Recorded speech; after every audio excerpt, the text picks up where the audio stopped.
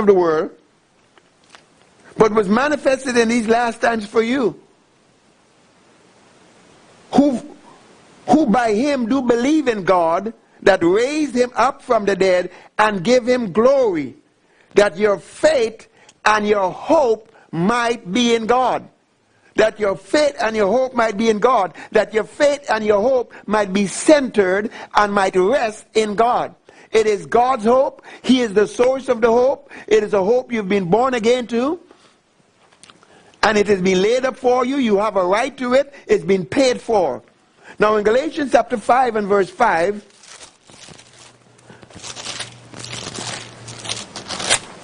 it says,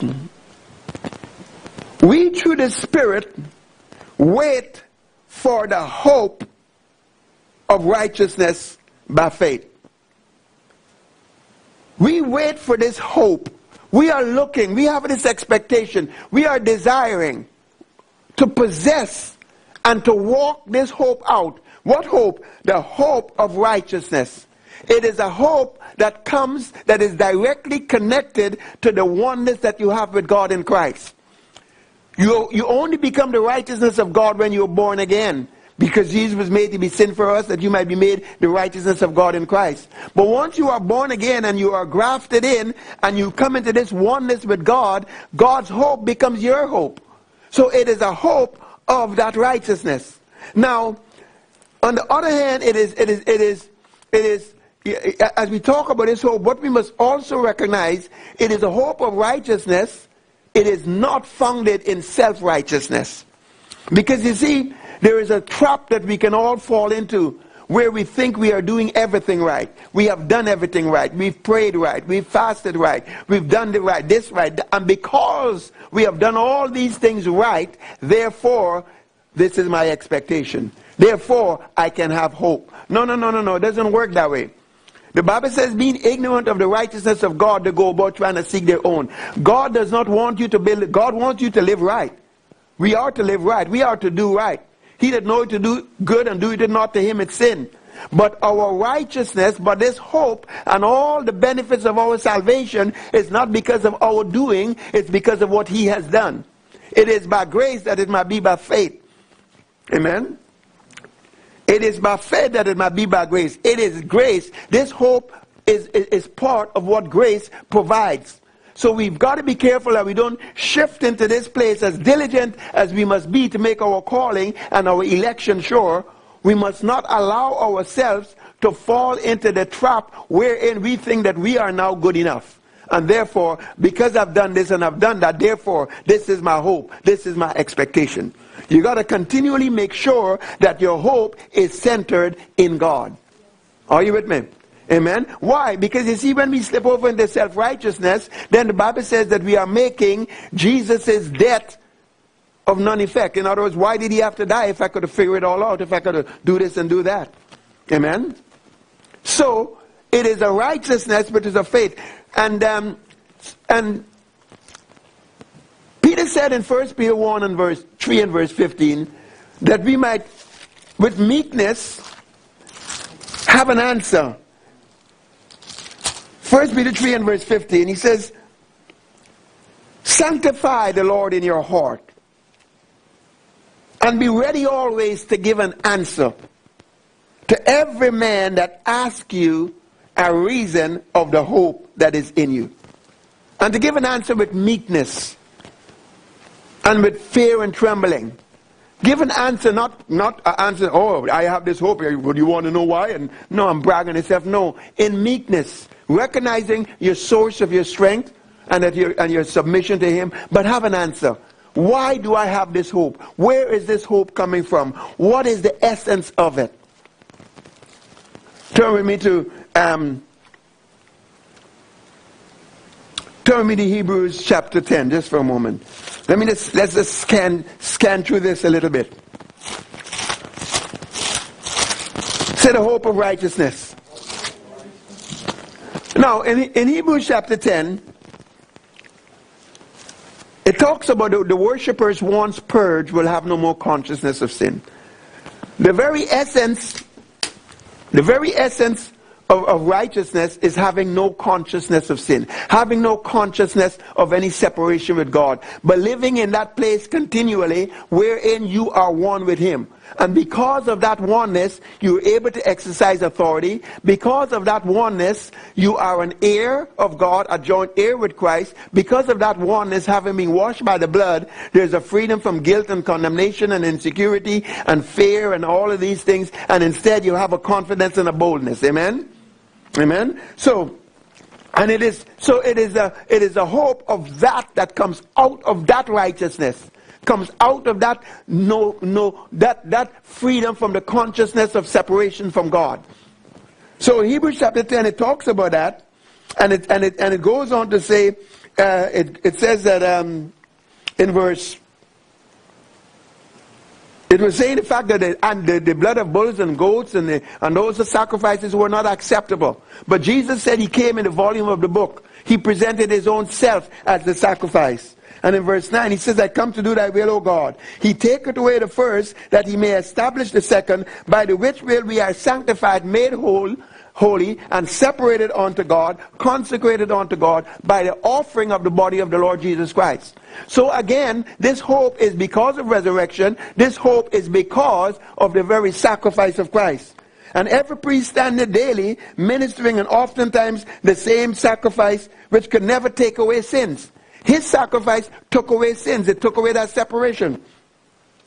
But this man, after he had offered one sacrifice for sins forever, he sat down on the right hand of God, from henceforth expecting till his enemies be made his footstool.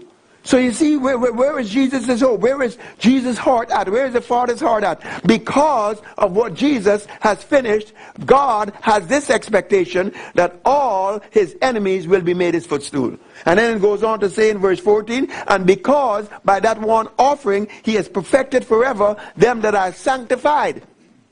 So there is this expectation, there is this hope, there is this confidence that all of Jesus' enemies will be made His footstool because of His sacrifice, and because by that sacrifice you and I have been perfected forever.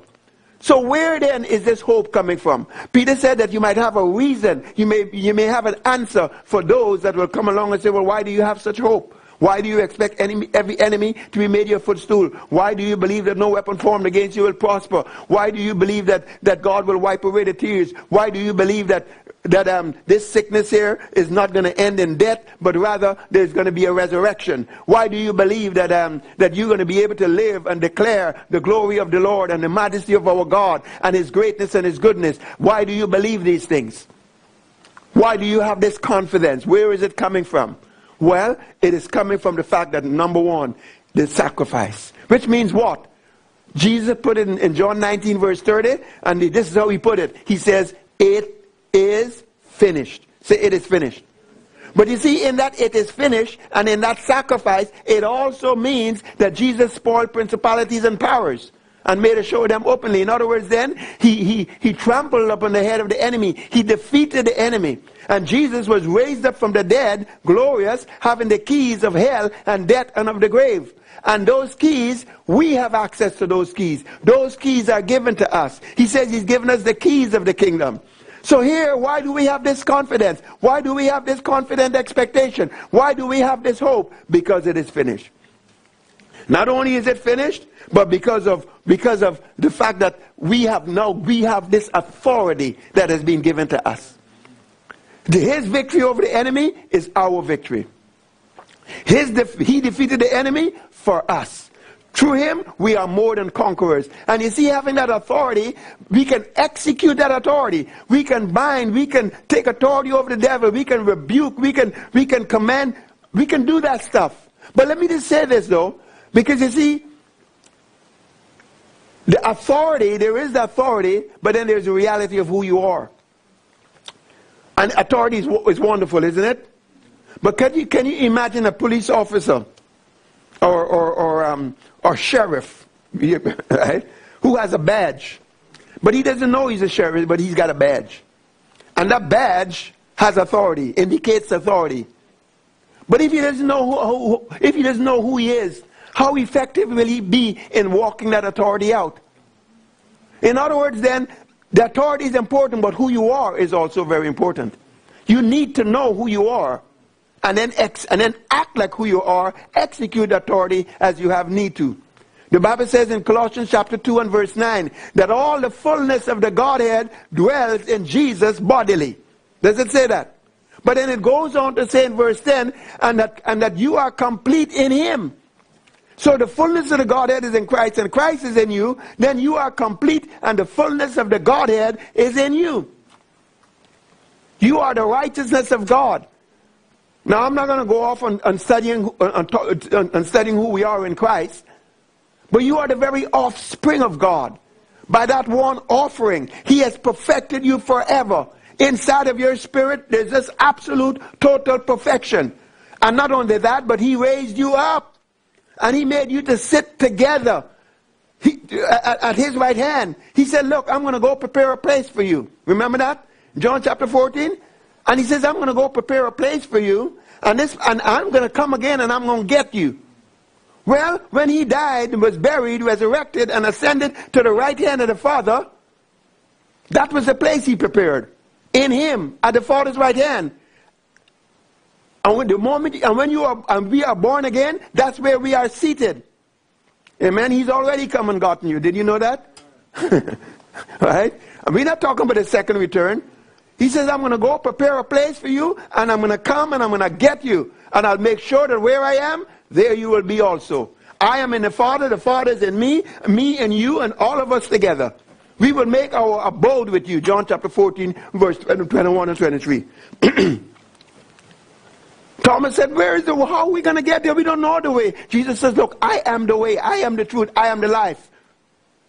Amen?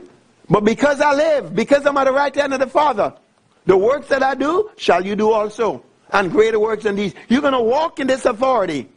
Why? Because of where I am, and because you are now seated with me. So there is the issue. So why do we have this confident expectation? Because it is finished. Because of who He is, because of who we are, and because of the authority that we've got. He says, I give unto you power to tread upon serpents and scorpions and over all the power of the enemy, and nothing shall by any means hurt you. But you've got to execute that authority. The righteousness which is of faith doesn't sit back in the corner and wonder. It speaks. It doesn't say, Jesus, come up or come down. No. What does it say? It's near you. It's near to your mouth. You do the speaking. Until you declare and until you decree, Jesus, your high priest, has nothing to work with. Because He's the apostle and the high priest of your profession. What are you professing? Are you saying what He has already said? Are you saying what is already done? Are you with me? But as we do that, as we walk in our authority, then what happens? As we walk in our authority, then the hope that we have is validated. The hope that we have can be realized. We have got a divine supernatural hope. It's not based on circumstances. It's not based on what it looks like. It's not based on the natural. It's not based on what it feels like. Abraham had a supernatural hope, and that's not where it came from. You look at the things that are seen, it can cause you to faint. David says, but because I believed in Him, because of what I had believed, to see the expectation, to see the goodness of the God in the land of the living, because of who He is, that's why I didn't faint. Amen? Hallelujah. Hallelujah. Now you see, just to take this a little further, the issue of authority. Can you imagine Jesus said, whosoever shall what? Say to this mountain, be removed, be cast in the sea, shall not doubt in his heart, he shall have whatsoever he says. You know what Jesus basically said? He says you can have what you say if you can learn to talk right and believe right. Amen? He says you decree, you declare whatever you hear the Lord say, you begin to declare it, you begin to decree it. The fact that you can have what you say, that in and of itself ought to cause hope to bubble up on the inside of you. Think about it. The fact that life and death is in the power of your tongue, if we would believe it. Life and death, we can declare, we can decree, we can speak life, we can curse the fig tree, we can curse that sickness, we can curse that cancer, we can command that cancer to die in its roots and to come out of our bodies in Jesus' name. We can declare life and resurrection power flowing out of our spirit into every cell, into every joint, because our spirit is life because of righteousness. Romans 8 verse 10. We can do that. But you got to do it. Amen? But think about that. How much, what does that do for your hope to recognize that we've got that authority? You see, that is why that's why it says, Paul prayed that we would know what is this hope. You can have it and not know it. You can have that hope and it be dormant. You can be ignorant of it and as a result be alienated from the very life and the very power and the very authority and the victory. Amen. May the God of all hope fill you with all joy and peace, and here is this word, in believing, that you might abound in hope through the power of the Holy Ghost. Amen. Blessed be the name of the Lord. Hope. Say hope. Now, in life sometimes, there's places in life, both in the spirit and in the natural, that we haven't been before. But guess what? You got the Holy Ghost. And the Bible says the Holy Spirit will lead you. He will guide you. He will teach you to prosper. He will lead you in the way in which you should go. Now, is his ministry valid? Can he really lead you? Can he really guide you? Can he really teach you? Can he really bring things to your remembrance? Well, if you have the ministry of the Holy Spirit, God Almighty, is that not a reason to hope? Is that not a reason? Now, you see, the unbeliever don't have that. All right? The unbeliever that is not that isn't seated with Christ, that don't have that authority over the enemy, don't have that. That's why it's a hope of righteousness. Blessed be the name of the Lord. I'm telling you, if I wasn't born again, and I heard this would be a reason for me to be born again. Amen. I wouldn't want to step into 2019 hearing this stuff and thinking how wonderful that is, but I can't have it because I can only have it by the righteousness of God, by being one with him. And it's the hope of righteousness. Blessed be the name of the Lord. Hallelujah. Say the ministry of the Holy Spirit. Now again, in our humanity, ignorance is something that hangs out with us at times, where we just don't know. But do you know? Do you know that the Holy Spirit can help you in the area of your ignorance? Do you know that's one of the reasons why he's given us the gift of being able to speak in other tongues? Romans chapter 8 verse 26 and 27. Why? So that you can pray about those things that you don't even know you need to pray about, much less how to pray about them. The Holy Spirit will help you with groanings. He will help you by giving you divine utterance so that you can pray in accordance to the will of God about situations and so on, even in concerning things to come. Amen? I don't know about you, but that's another good reason to hope. The Holy Spirit, the gift of tongues, his equipping, his enablement. We've got a covenant of peace. We've got a covenant that has a whole lot of various items, various benefits, all kinds of stuff is in that covenant. And the Bible says that covenant and that will is in force because the one who made the will has died. That's Jesus. And Hebrews chapter 9 verse 15 to 17. So everything in the covenant is enforced. What does that mean? That means all the promises of God in Christ. Say in Christ. Are yes and amen. But they're not yes and amen outside of Christ, but they're yes and amen where? In Christ. So that's where you got to be. Again, this hope is for who? It's for those that are in Christ. That oneness with God. Hallelujah. Amen. Now this hope, there is a practical aspect to it as well. Because at the end of the day, thank God for the Holy Ghost leading you and guiding you. Thank God for the being able to pray about things that you do not know how to pray for as you ought. But then sometimes you need to make decisions from your intellect. Well, the Bible says if any man lack wisdom, let him ask God. The Bible says Christ is made unto us what? Wisdom. So even on a practical level, you can still have hope. You can have hope because of the ministry of the Holy Spirit, because of the Word of God, because of the promises, because of resurrection, and because. Have a reason. Peter said, be ready to have an answer as to why you have such hope. It's because of resurrection. It is because of that righteousness. And Christ himself is the hope. He is the very essence of the hope. 1 Timothy 1 verse 1 says he is the hope. And it's Christ in you that is the hope of glory. is Christ in you, that is the confidence that you can have to see the manifestation of the goodness of God and the excellency of God. Because the excellency of God is what he has in store for you. Amen? It's part of what you were born again into. It's part of that inheritance. This hope is called a better hope. It's not one based on law. It's not one based on legalism. It's not one based on your works. It's based on what Jesus has already done and accomplished. It is called in another place a glorious hope. A glorious hope. Say glorious hope. Glorious hope. Blessed be the name of the Lord. Now, turn with me to Hebrews chapter 6. Hallelujah.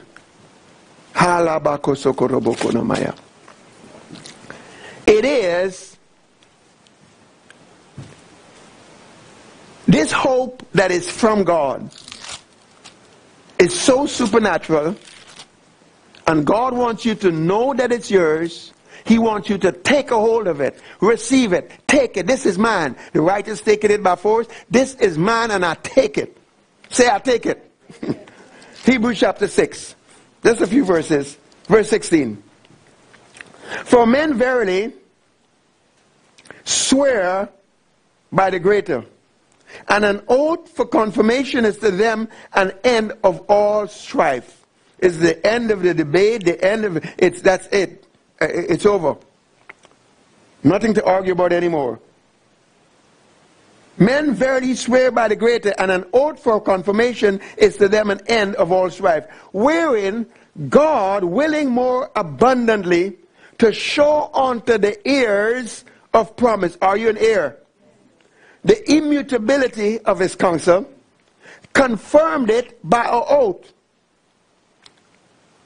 that by two immutable, unchangeable things, in which it was impossible for God to lie, we might have strong consolation, who have fled for refuge, to lay hold upon the hope that is set before us, which hope we have as an anchor of the soul, both sure and steadfast, and which entereth into that within the veil.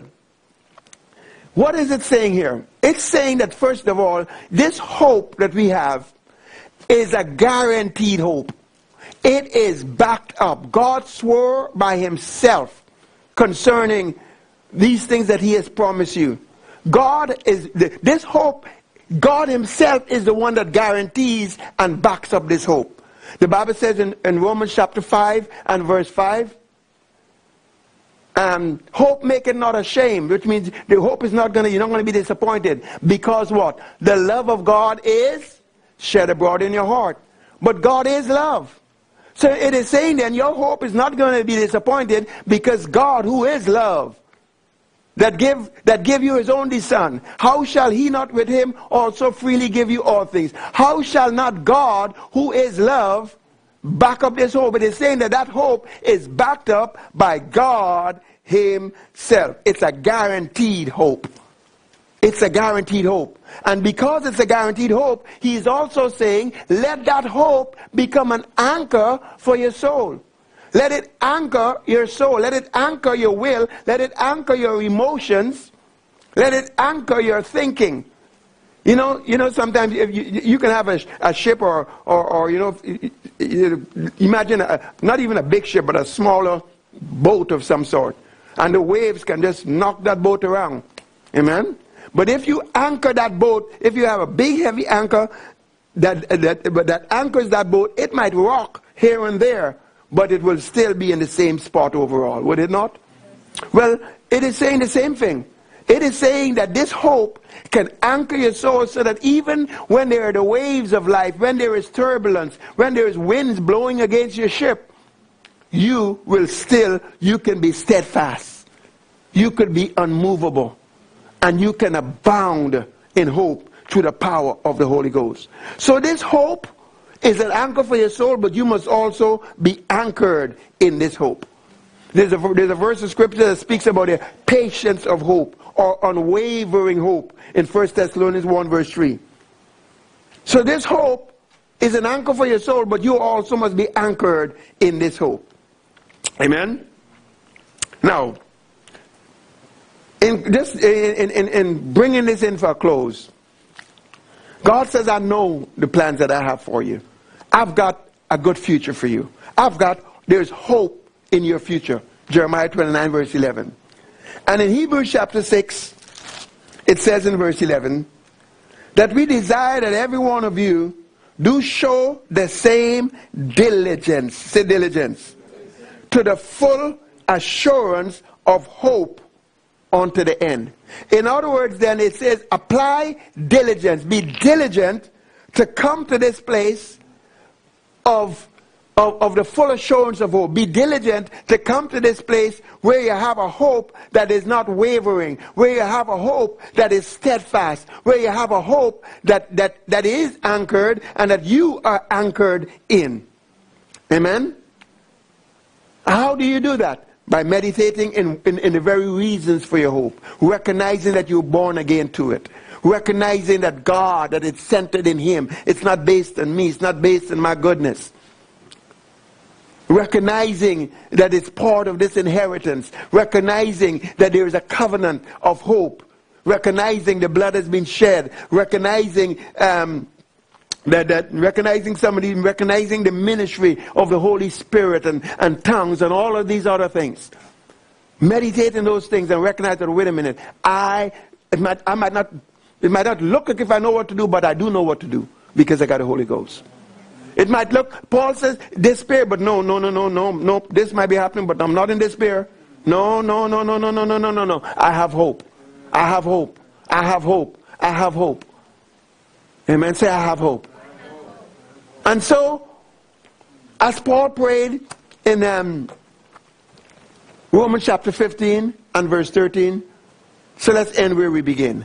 May the God of hope, may the God of hope fill you with all joy and peace in believing, and that you might abound and overflow in hope through the power of the Holy Ghost. As you step out of this year and as you step into next year, be overflowing with hope. Have a confident expectation that you are going to see the goodness of God. Have that expectation. Be diligent to come to that full assurance of hope. Christ in you is the hope of glory. Say, victory is mine. The God of all hope strengthens me with might, fills me with hope, so that I abound and overflow by the power of the Holy Ghost. In the name of Jesus. Thank you, Father. In Jesus' name. Amen. Hallelujah.